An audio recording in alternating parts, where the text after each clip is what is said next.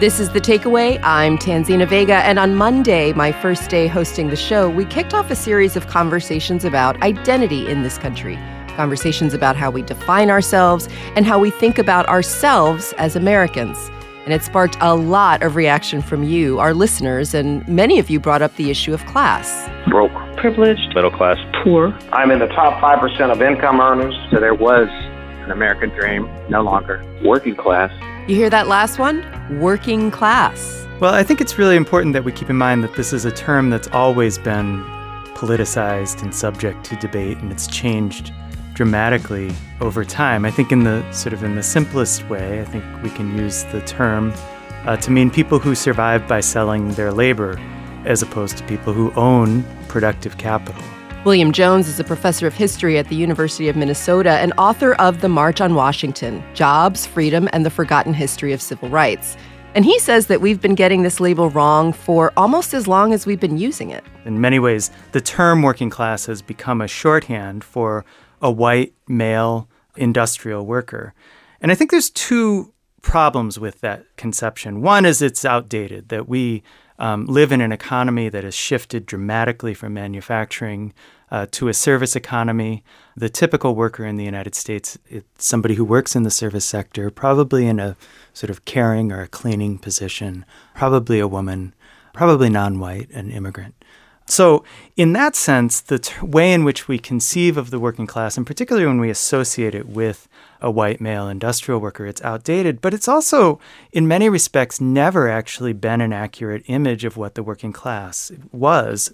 In the 1950s and 60s, which was the peak of manufacturing in the United States, only about 1 in 3 wage workers actually worked in manufacturing. The rest worked in agriculture and in services, even then.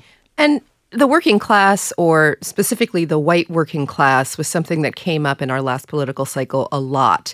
Were the white working class as an idea or as a group used as a straw man by the media or by the administration in some way? Well, I think it's a really interesting moment because in the past, really 50 years, the term working class has really fallen out of political debate. So it was pretty striking to see the term reemerge really at the center of political debate. And yes, in some respects, it was used in two ways. One, used as a shorthand for a white male factory worker, or in some respects, a sort of extractive worker, a coal miner.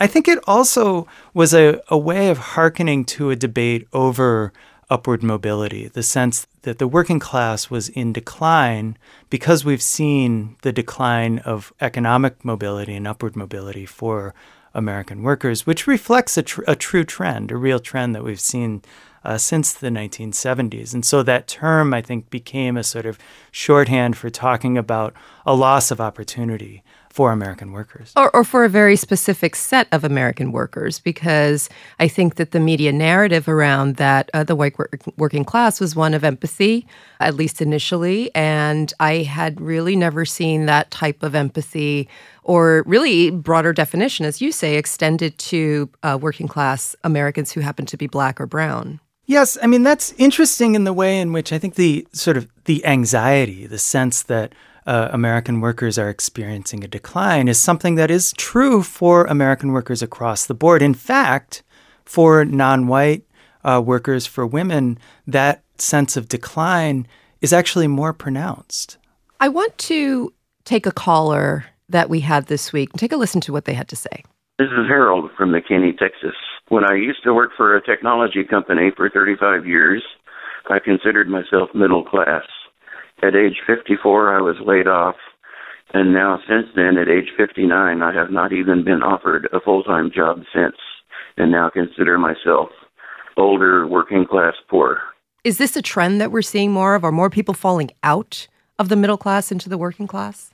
Well, certainly. And I think, this represents this sort of declining prospects, economic prospects for American workers really since the 1970s. And an important part of that is declining access to things like pensions that allow people to sort of maintain a certain level of economic security even when they're out of work. It's interesting that if you think about the way in which the caller framed his class identity, he became working class when he lost his job. So working was not something that he associated with being working class. In fact, working allowed him to be middle class. Let's listen to another caller. Hi, this is Jason. I'm calling from Minneapolis, Minnesota. My biggest identity that I shape myself is class. I think about it daily. It shapes my financial decisions and how I raise my 2 young boys. It shapes my perspective in politics. Getting buried in credit card debt seems to be the norm for most middle-class families who own a home and have 2 vehicles and need to get to work. And maintenance and repairs are both crippling as well. Will, do a lot of Americans identify more in terms of class today, like our caller, Jason? Well, I think we have seen a slight uptick in the number of people who identify as working class. But I do think that we've seen, really since the 1970s, the sort of average American has seen their income flatline and really only maintain by working more. So we've seen people take on more jobs. We've seen particularly women increasing their participation in the labor market, which means that Americans are working more since they were in the 1970s and earning less or roughly the same as they would have in the 1970s. And that has increased a sense, I think, of this sort of overall sense of class identity or economic anxiety. Politically speaking, is there the potential for these two groups, the white working class, the black and brown working class, to unify politically and to move towards some change here?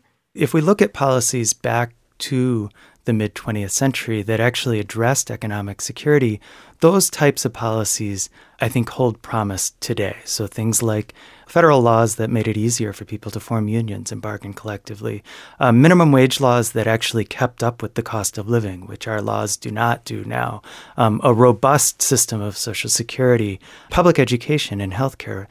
These will help people in the working class find levels of economic security that they've lost since the 1970s. But I think it's also important to keep in mind that those policies in the mid-20th century were applied very unevenly and favored men and favored white workers.